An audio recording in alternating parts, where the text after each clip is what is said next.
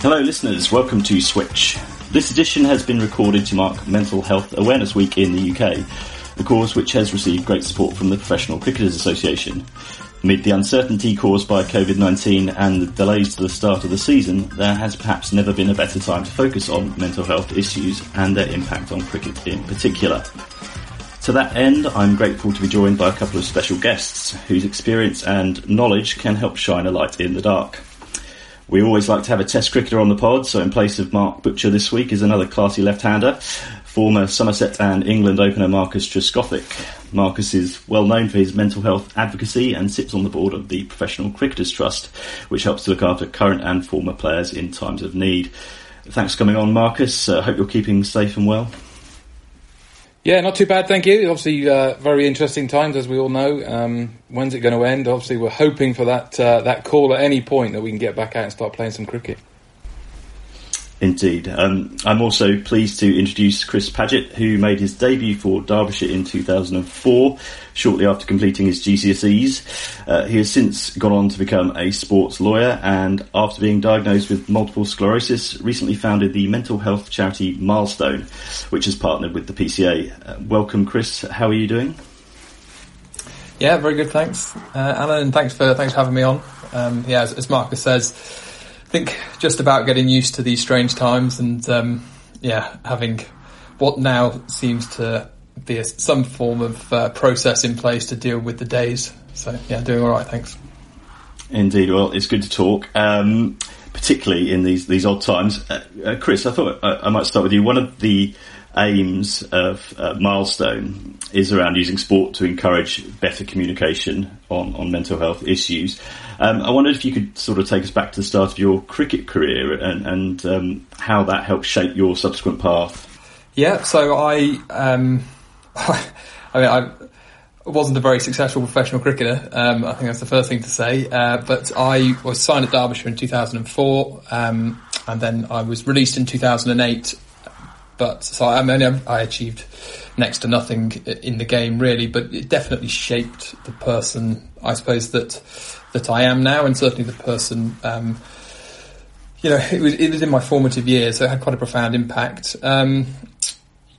Cricket, as every aspiring cricketer, to sign your first professional contract is an amazing thing, and I relished it. I relished everything about it, but what I can see now, looking back, is that I was not confident or comfortable enough to talk about how I was feeling necessarily in that environment. I mean, Derbyshire at the time weren't a strong county, which was brilliant for a young player. You got a huge amount of opportunity, which I got in my first year, and maybe in my first year I was, I suppose, naive to the pressures of professional sport.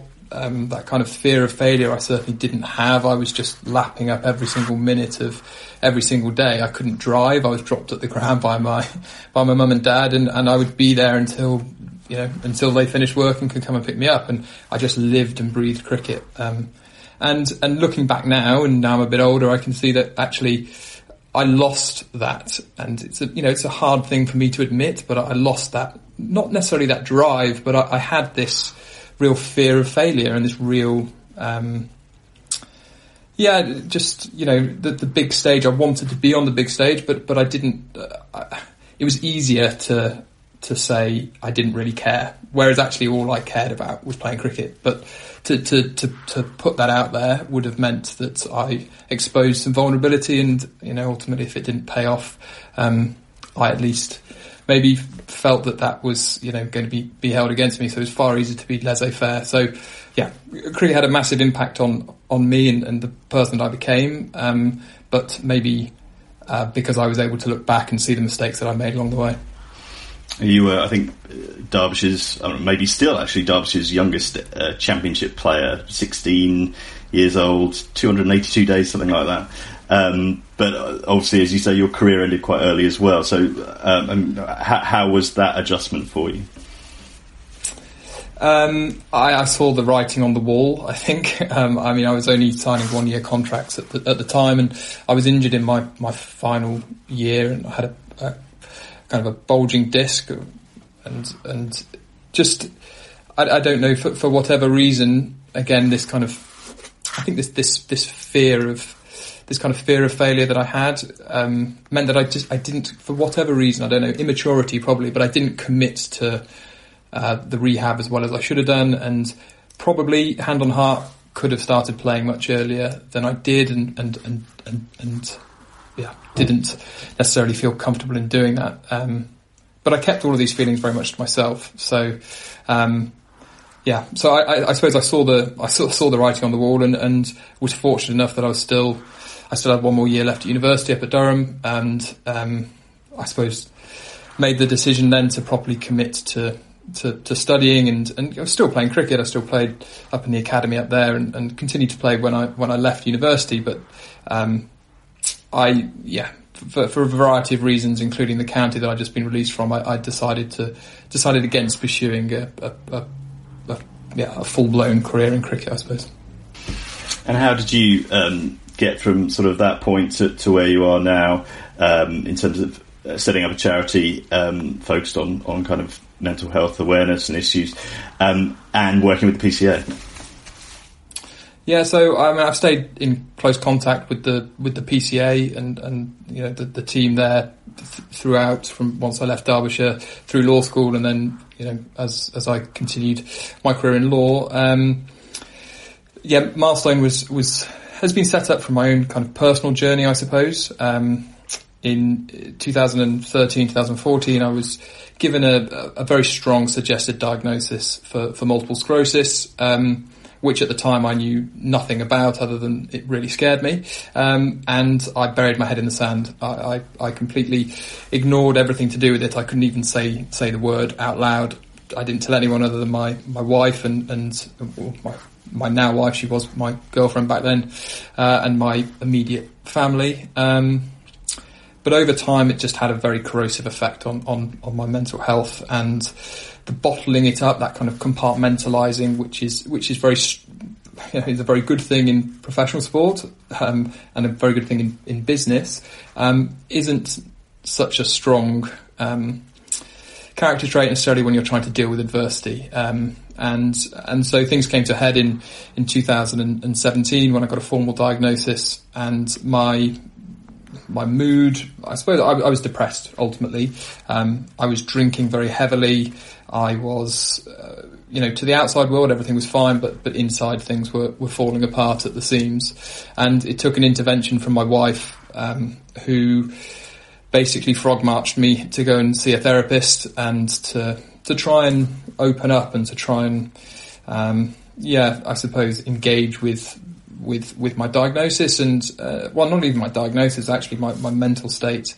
In true, I suppose, bloke fashion, I was so resistant to doing that. I had no interest in seeing a therapist. I had no interest in talking. I didn't even believe that anything was wrong.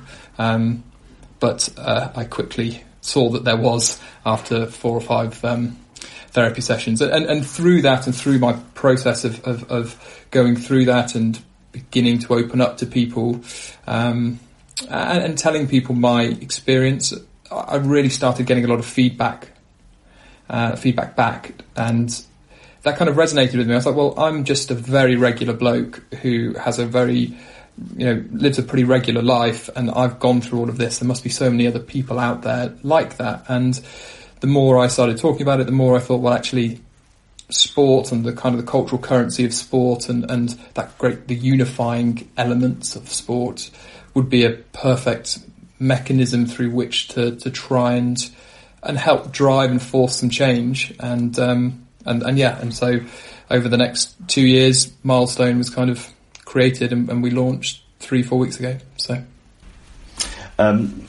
Marcus, I guess you would, in some ways, everyone's problems are individual, but there are recognisable kind of universal traits when it comes to dealing with mental health issues.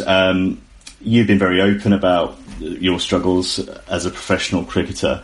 How has that sort of care and support changed during your time in the game? Well, I guess, the awareness is obviously the massive part of that. Since the whole journey started for me, and things really sort of kicked off, there were things in place. I was lucky enough, I spoke with the PCA straight away when I sort of first came back from India in 2006. I was then speaking with a counsellor within sort of a couple of days, and starting the journey, to getting back to normal. I've been with that same counsellor ever since. I've spoke with various other people along the way and talked to different people to try and find different things, but I come back to the same person every time, and that relationship there is luckily that's forged over time. But I think that the PCA in particular, they now have addressed it very well in terms of the what they can try and offer to their members and offer to the players out there, because I think we all appreciate that it's such a wider problem than anybody ever really imagined to start with when myself came out and other people started talking about it. So gradually over the periods of time and the number of years that the PCA have been going since that time, they've put more and more support and different areas, and it now broadens out into gambling, to drug addiction, to all sorts. You name it. There's obviously areas that can be tapped in which affect your mental health. So it's crucial now that there is the availability of different avenues with counsellors, supporters, ways of getting help for anybody who has different and suffer with different problems out there. At what stage did you start to get involved on the care side with the Professional Cricketers Trust?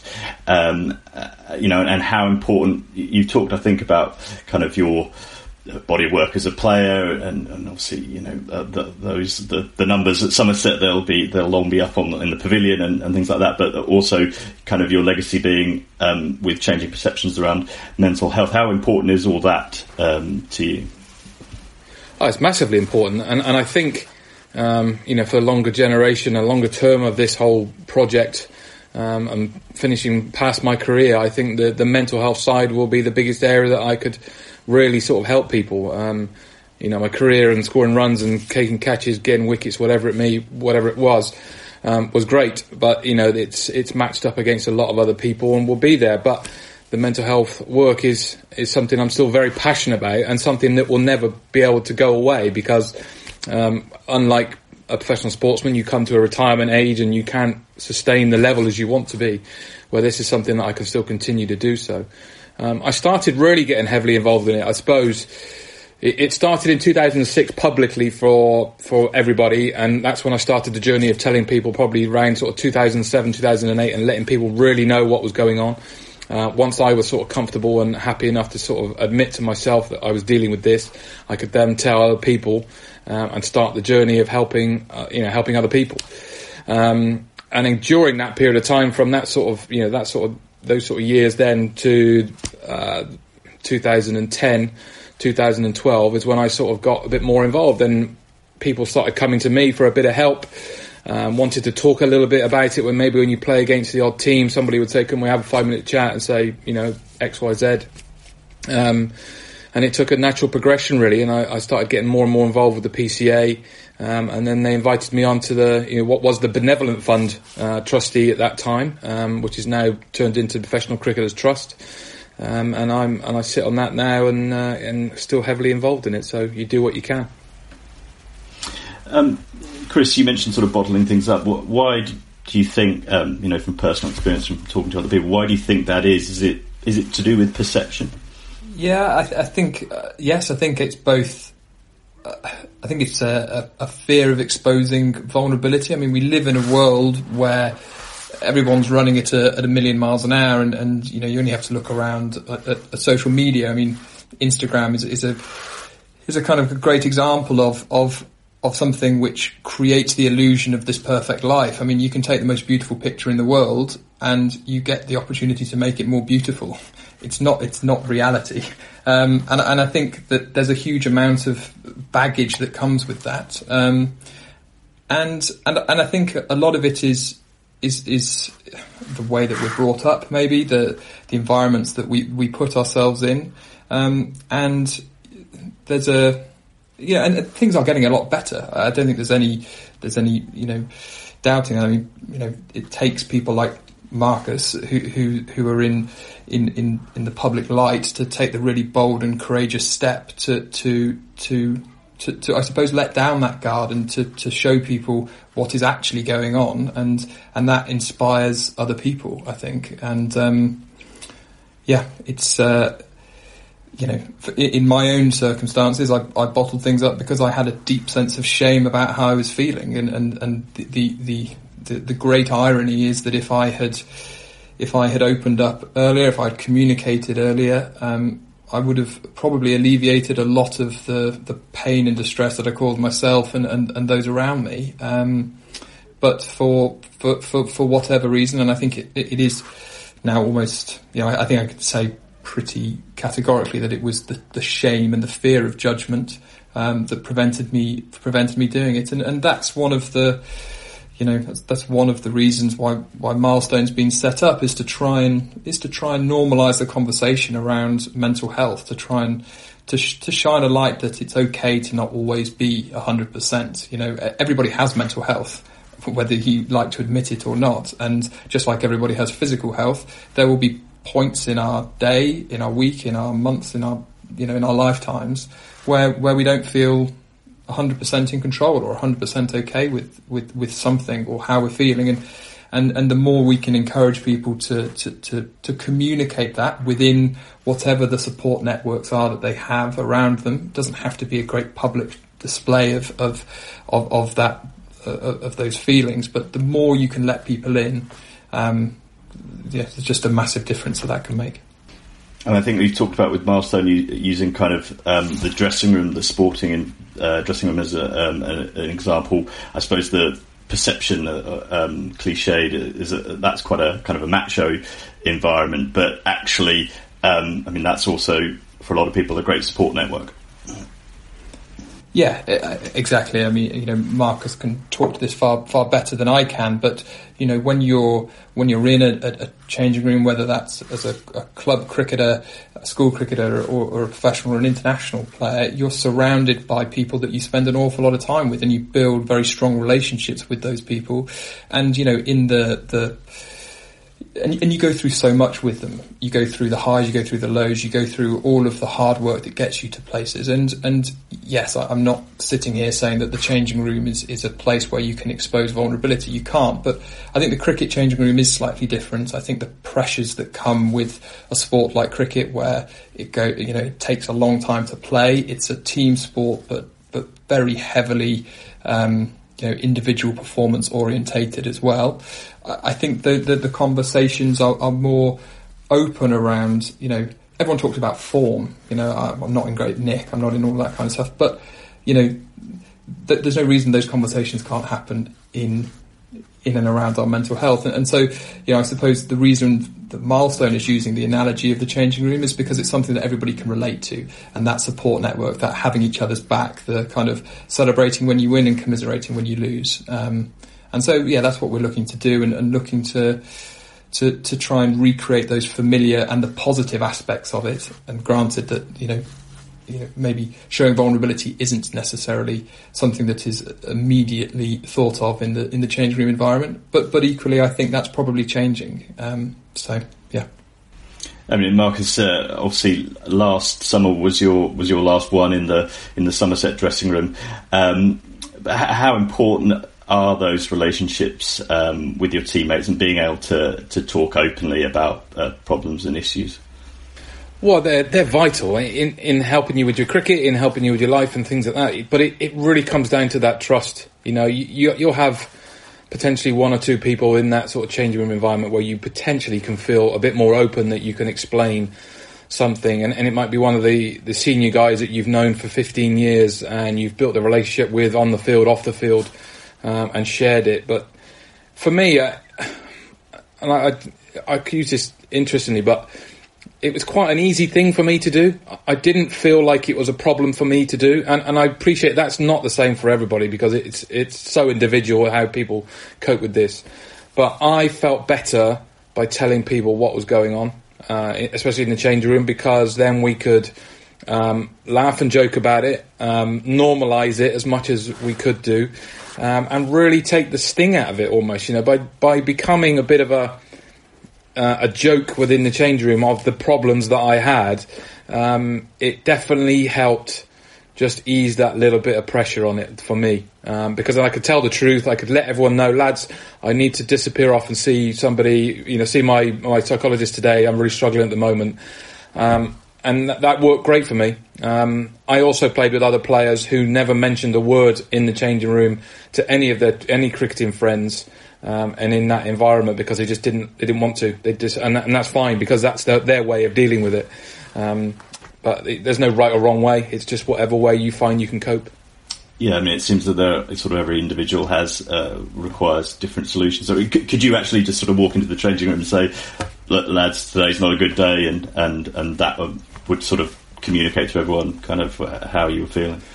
No, I would never go as far as just walking into that environment. There may be a point within the day. I remember there was one time specifically, as we were in the middle of pre-season. I was captain at the time, and I made a team chat. We had a team chat, and I said, lads, I'm not going to be around from 2:00. I've got to disappear off to see my psychologist. I'm just having a bit of a rough time. So, any reason why I'm not here, where I am, and go from that way. Other times, you'd mention it. There was one time I was batting with somebody else at the time, and we were both playing well, and we both came into the middle bit and said, I feel awful. And he said, yeah, I'm feeling dreadful at the moment as well, just not coping with it very well at the moment. And we didn't talk about cricket for about the next sort of half an hour. Every time we met in the middle, we just talked about, what's wrong? He said, well, this has been going on, and then this is going on, I'm not sleeping. And it's like that. But that's the relationship we had. We had a great relationship that we could communicate in different ways, even when it was happening out there in the middle. So you forge these understandings, and people. As I said to you, it became a bit of a laughing and a joke at times. But people thought I was going mad. Hence, new nicknames sort of come out of Madfish and things like this. But that was all part and parcel of it, and that helped me, because it became normal, simple, laughable. Realizing that it's not you on your normal day-to-day life. This is not you. It's just you just deal with these sort of problems. So on the field therapy as a sort of the next step. Some of the numbers are quite striking. Last year, I think 85 PCA members, including 40 current players, were diagnosed with related issues, mental health related issues, up from 72 in 2018 and 59 in 2017. Chris, should we sort of see those figures in a positive light, in that more people are willing to come forward and be open about these things? Yeah, I think so. But I would say that those figures are probably on the low side as well. That's still working on the assumption of, that they're still on the low side, I would suggest, for playing staffs of, I'm not sure what player staffs are now, 20, 25. I think there's about 400, active players, something like that on PCA. So that's about 10% if there's 40 current players. But yeah. But the reality is it's not it's not necessarily a lifelong condition what those players are going through, and I think that's the point. And it's not to label something as depression or to label something as addiction I don't personally think is particularly helpful. I have to say I'm no expert in this. My founding of Milestone as a charity has come from my own experiences, but I've brought in experts around me to try and to help deliver what we need to do. So I can't talk knowledgeably other than knowledgeably about my own experience, but I know that I have a propensity to I suppose have struggles with my mental health, but that doesn't define me as a person. So because there are 80 players that have come forward to seek help, that has to be seen as a good thing, and there has to be the channels through which that support can be given, and that has to be right at the very top, from the England team right down to academy guys, and maybe it's more. I'm not the one here asking the questions, but Marcus, when you were when you came out and you were far more public about it, I imagine that created I can't imagine. Did it create a safer environment for people within Somerset to be able to be more open about how they were feeling? I guess so. Well, some did and some didn't. I played with various people, within our team would come and openly talk to me about it. Didn't want to tell everybody else, but would just like to sit down and discuss it. There was one person who I played with, only came out in about the last month when he was about to retire, and I had no idea in picking up the signs on what was going on. But it's definitely, in the last few years, as it's gradually got more and more talked about and there's more and more support out there, I think it's been easier for people to then come and say, right, I just need a little bit of help with something because it's not quite right. I'm not sleeping, or I'm not eating, or I'm not dealing with this very well, and can I get a bit of help for it? And you're right, you're absolutely right, because some people suffer with a mental health problem who it sort of reoccurs. Mine's very situational, so when I feel something happens and it sort of sparks off and sort of grows in that sort of fashion. Other people might be, anything that happen, bereavement, problems at home, whatever it would be. And it's very individualised to everyone else. Some people get it for 3 weeks, 4 weeks and never suffer with it again. So, look, you are never defined by this, of course not, but you do learn. And for me, who's someone who I don't think it'll ever go away, it'll just be someone who I manage the way that I am when it feels bad. Medications, therapy, all these sorts of things that come along that really make a difference for me. Do you get the sense that because sport and the sort of pressurised environment that people work in, that it has become actually sort of leading the way in this conversation? I think we'd like to think that we are doing our best, and cricket itself has really made a big impact, because it's not just in England that we've seen people talk about it. There's been many of somebody in Australia, talking about the problems that they've had, still playing. There's still a few guys who come out and say, look, I need a break, and mentally I'm struggling at the moment, who are right at the top of their game, fringes of current internationals. It's just become a little bit more okay to talk about it, isn't it? And to let people know. And if we can then impact other sports around the country, around the world, and public in general, then we are doing a good thing to know that we're impacting and making a difference. Yeah, I think Glenn Maxwell took time out, didn't he, over the Australian summer. Recently, we heard from Dom Bess, Marcus, your teammate at Somerset. He described sort of breaking down last summer, having gone from playing for England a couple of years ago, then to not being able to get in the first team at Somerset. I think he said he spoke to you at the time, and are you still sort of in a dialogue? Very much so. We did something very similar to this, obviously building up with Mental Health Awareness Week, and the continuation of letting people know that, there's someone else who struggles, that there's someone else who struggles. Dom's been very open in the last sort of few months about his problems, and how long they've been going on, from the school age all the way through to now play international cricket. He's talking about sitting out the back of, in one of the offices, waiting to go into bat, crying his eyes out to our sports psychologists. These are real problems, and this goes on in everyday life, in people's works, in offices. The work is happening in the office, people are sat crying in the toilets. It's absolutely no different. And don't think for a minute that it is, just because we're professional sportsmen or we're any different. But, Dom is great, because it's leading on again. It's someone else taking on the mantra, and someone else sort of building on a current international England player, who will have an international career for a good period of time. He's now talking about it at an early age, which is a great thing. It's funny, because I remember one thing when I sort of first opened up about it, and the journey about what it was going to be like, and someone said to me then that you will have a massive impact in what you're going to do. And you wouldn't believe the amount of journalists and reporters that came up to me straight away after I talked about it. I said, "Oh, brilliant! Yeah, I suffer with the same sort of problem." You're so frightened of it at the time, because you're under scrutiny from these sort of people. But it happens to loads of people, and it happens to so many different people. We're just lucky we talk about it, and you've got someone like Dom carrying on and taking it forward from here.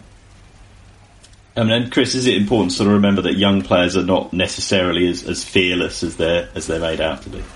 Yeah, I think that's right. I mean, also, young players look to senior players for direction. I think. I mean, again, I was also a young player quite a long time ago, and the changing room, I'm sure, has changed a lot since I was in it. But yeah, you look to those people. There are always those role models within any team, whether that's at Sheridan's, the firm I'm at, there are people within that who are leaders and you look up to and you respect, and the way that they conduct themselves and the way that they carry on is the way that will influence young people coming through. And it has to be the same, I'm sure, in the sporting environment. I mean, I actually had a good chat with Luke Sutton about this the other day, and we're talking about at what point do you we posed the question on our podcast, which we're about to launch, about where do you think the difference is best made in terms of trying to force change through and trying to improve? Is it at the bottom with the young guys coming through, or is it at the top? And Luke's view was that it's right at the very top. It's the England guys, and that then trickles through. And I think that probably has to be right, doesn't it? I mean, again, when I was at Derby, we didn't have anyone playing for England, but the overseas at the time, whether it be Michael Di Venuto or Chris Rogers, the way that they could hold the dressing room because of who they were, and if you've got senior people like that within an organisation, within a team, who are open to showing some vulnerability and not being this kind of perfect model professional all the time, or what the perception of a perfect model professional might be, then I think that has to have a massive impact. And so, yeah, someone like Don Best is I'm sure will have a profound impact, just like Marcus did, or still does.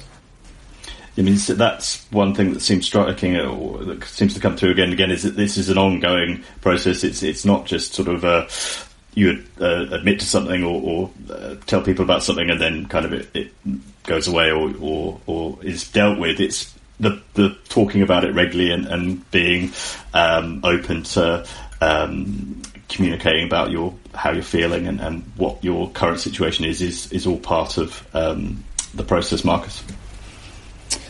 Well, I'd say, again, that's very individual, because, some people will want to come out and say, look, I'm struggling with this, and then not to go dwell on it too much after that. It's up to you, really, isn't it? But it helps me by keep continually talking. And I know, over the journey that I've taken in the last sort of 15 years with it, that it clearly helps other people, from the amount of, the emails or messages you get, or people tapping you on the shoulder about it, which is great, because that's what we sort of set out to do. If we were helping one person in the journey feel better about themselves, or feel better with their mental health, or get help from somewhere, then we knew then that we'd kind of succeeded. So over the time, I'm sure there's been many, many more, but it's a continuation. It's like, what else can we do? Where else can we go? How much more awareness can we keep provoking? And the continuation of podcasts like yourself, or radio interviews, TV interviews, whatever we can do. So we've got to keep striving, because obviously there's a continuation of people still suffering with problems. I was just going to say that it's the normalising of the conversation is, of course, incredibly important, because it's arguably the first step. But the big question is, what support is there, and is that support there when people need it? It's not just about talking about it; it's about having, structures in place, about having, actually, processes in place to help people, and that's where the PCA, within cricket are fantastic. And of course, there's more that can be done, but I think as in terms of sports leading the way, and I'm obviously biased because I cricket's my kind of my main love as a sport, and I tried and failed at playing professionally, but I think there's still a lot to be done, but within cricket, I think on the whole, I think the PCA are doing a fantastic job.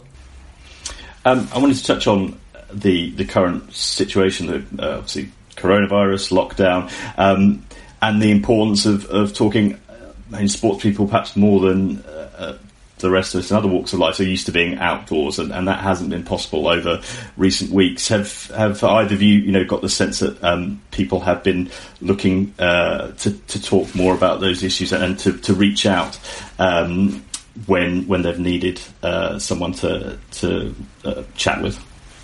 From my side, I think yes. I think it's obviously it's very much on people's radar at the moment. Life is very different to how we might know it normally, and for people in certain situations, who are literally stuck inside, I think it has to be incredibly challenging, and it's. I think the world will be a very different place once we come out of COVID-19, in whenever that may be. I think the awareness to what is important in life will. I think it shines a very sharp focus on that, and actually the importance of looking after yourself in whatever way that might be: physical exercise, friendship groups, support networks, communicating, all of these things that we maybe took for granted slightly, I think are hopefully are taken less for granted. We heard Marcus the other day, Jos Buttler, talking about the plans to resume training, and obviously the hope for test matches that will be played this summer. But he kind of touched on the idea of feeling performance anxiety, and kind of the idea, going back to nets, picking up a bat again. Would it be the same? Would he be able to play, as he had done a few weeks ago? We kind of think that, well, everyone just wants to get back out there and get playing, and kind of it's be just excited about being involved in the game again. But that's an understandable emotion as well, kind of after so long being shut away by yourself. I guess so. I think that's inevitable. I think because not many professional sportsmen have this long period of time where they're restricted into what they can and cannot do. Most would have a couple of weeks or a month off at most, come the end of a season or an end of a trip or an end of a tour. So to have sort of 2 months where they're sort of stuck out the way and then, confined to their sort of back gardens and not really doing a great deal. But I think you've got to find some trust in there somewhere, haven't you? That you never lose that talent, you never lose that skill. It will jump back in pretty quickly after a few weeks of period of time. And in fact, most players who have had a long, sort of busy sort of schedule, this will do them a world of good, because, mentally they'll be refreshed when they get back into the crunch, as long as they've had the preparation time to get battle ready and up to that international standard. It will really benefit for them. So I think it could also benefit, some of the county players, to also give them that taste of, wow, if county cricket or my career is taken away, look what it feels like. So I'm really going to make the most of it while I get that opportunity. So I think longer term, I think it'll be a good thing for a lot of people, and I don't think it'll take much for them to get back up to speed. I mean, if the whole summer is, say, from a county perspective, wiped out, do you see that being something where the PCA and the PCT will be sort of leaned on in order to support players? It can be very difficult, I would think, psychologically to not be able to do your job, throughout the summer, and then or maybe not even be able to tour in the winter and so on. Yeah, I do think it will have an impact. Of course it will do, because it's unprecedented, never seen before, and how this will be. And I think already people are looking at it, you're judging what they're saying in the media and what is being talked about on the airwaves. And many people are worried already, as I think most people are in the game in general, because if there's no cricket throughout the summer, what happens then over the winter? And how much revenues do the clubs get in, and how do they foresee the winter panning out? It's the uncertainty is what really sort of does the damage, isn't it? Where you're not really sure about what is happening, and you sit there and question yourself, what if and this, and what if that happens, which is again a common thing for people who suffer with mental illness themselves. But you've got to hope that that the ECB are looking at it closely. Getting international cricket back on the TV would be a first thing to be able for everyone to see, or any sport in general. I think anybody wants to see live sport, so they don't know the result of the game. But I think hopefully it will sort of gradually unfold and we'll get back to normal. And I think the Professional Cricketers Trust has recently linked up with Sporting Chance. That's the charity founded by former Arsenal and England footballer Tony Adams. So that includes providing 24-hour helpline kind of all year round, 365 days a year. Chris Milestone is working with the PCA as well. Now there's obviously a lot of thought, time, attention, work being put into this area. What are your goals for working with the PCA? What are the sort of targets and aims for, I guess, well, the summer, the near term, and then further down the line? Yeah, so we Milestone is in the process of applying for charitable status. To do, and the reason we're doing that is because we're raising money for 3 charities. Actually, in the short term, we've drawn up a business plan which was going to be 24 months. It's probably going to have to be longer now because of coronavirus. But so we're working with the PCT as one of the 3 charities to really help raise awareness of the great and amazing jobs that it does and what it stands for and the support networks that it provides, but also crucially to help fundraise for them along with the other 2 charities, which is the MS Trust and Calm, the mental health charity, and so we'll be working with them in that capacity. Really, we're not, we don't yet, at least. Obviously, we're still in our infancy, but we don't have helplines or any of those sorts of services. We're very much focused on helping normalise the conversation around mental health and raising and fundraising for, as I say, for those 3 charities.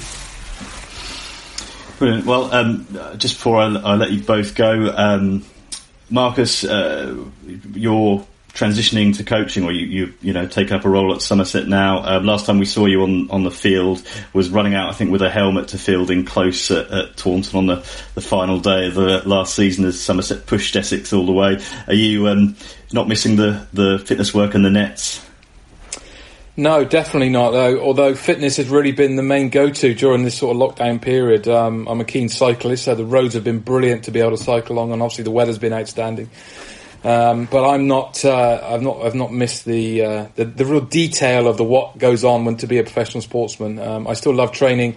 I still love all the work I can do when I'm coaching. So the slinging or dog sticking, and everything that goes with it. But you sort of move on. It was time for me to move into different things and find a different passion. And lucky enough, I'm finding that with coaching. So I've been blessed with that, if you like. And Chris, you said how cricket is your sport.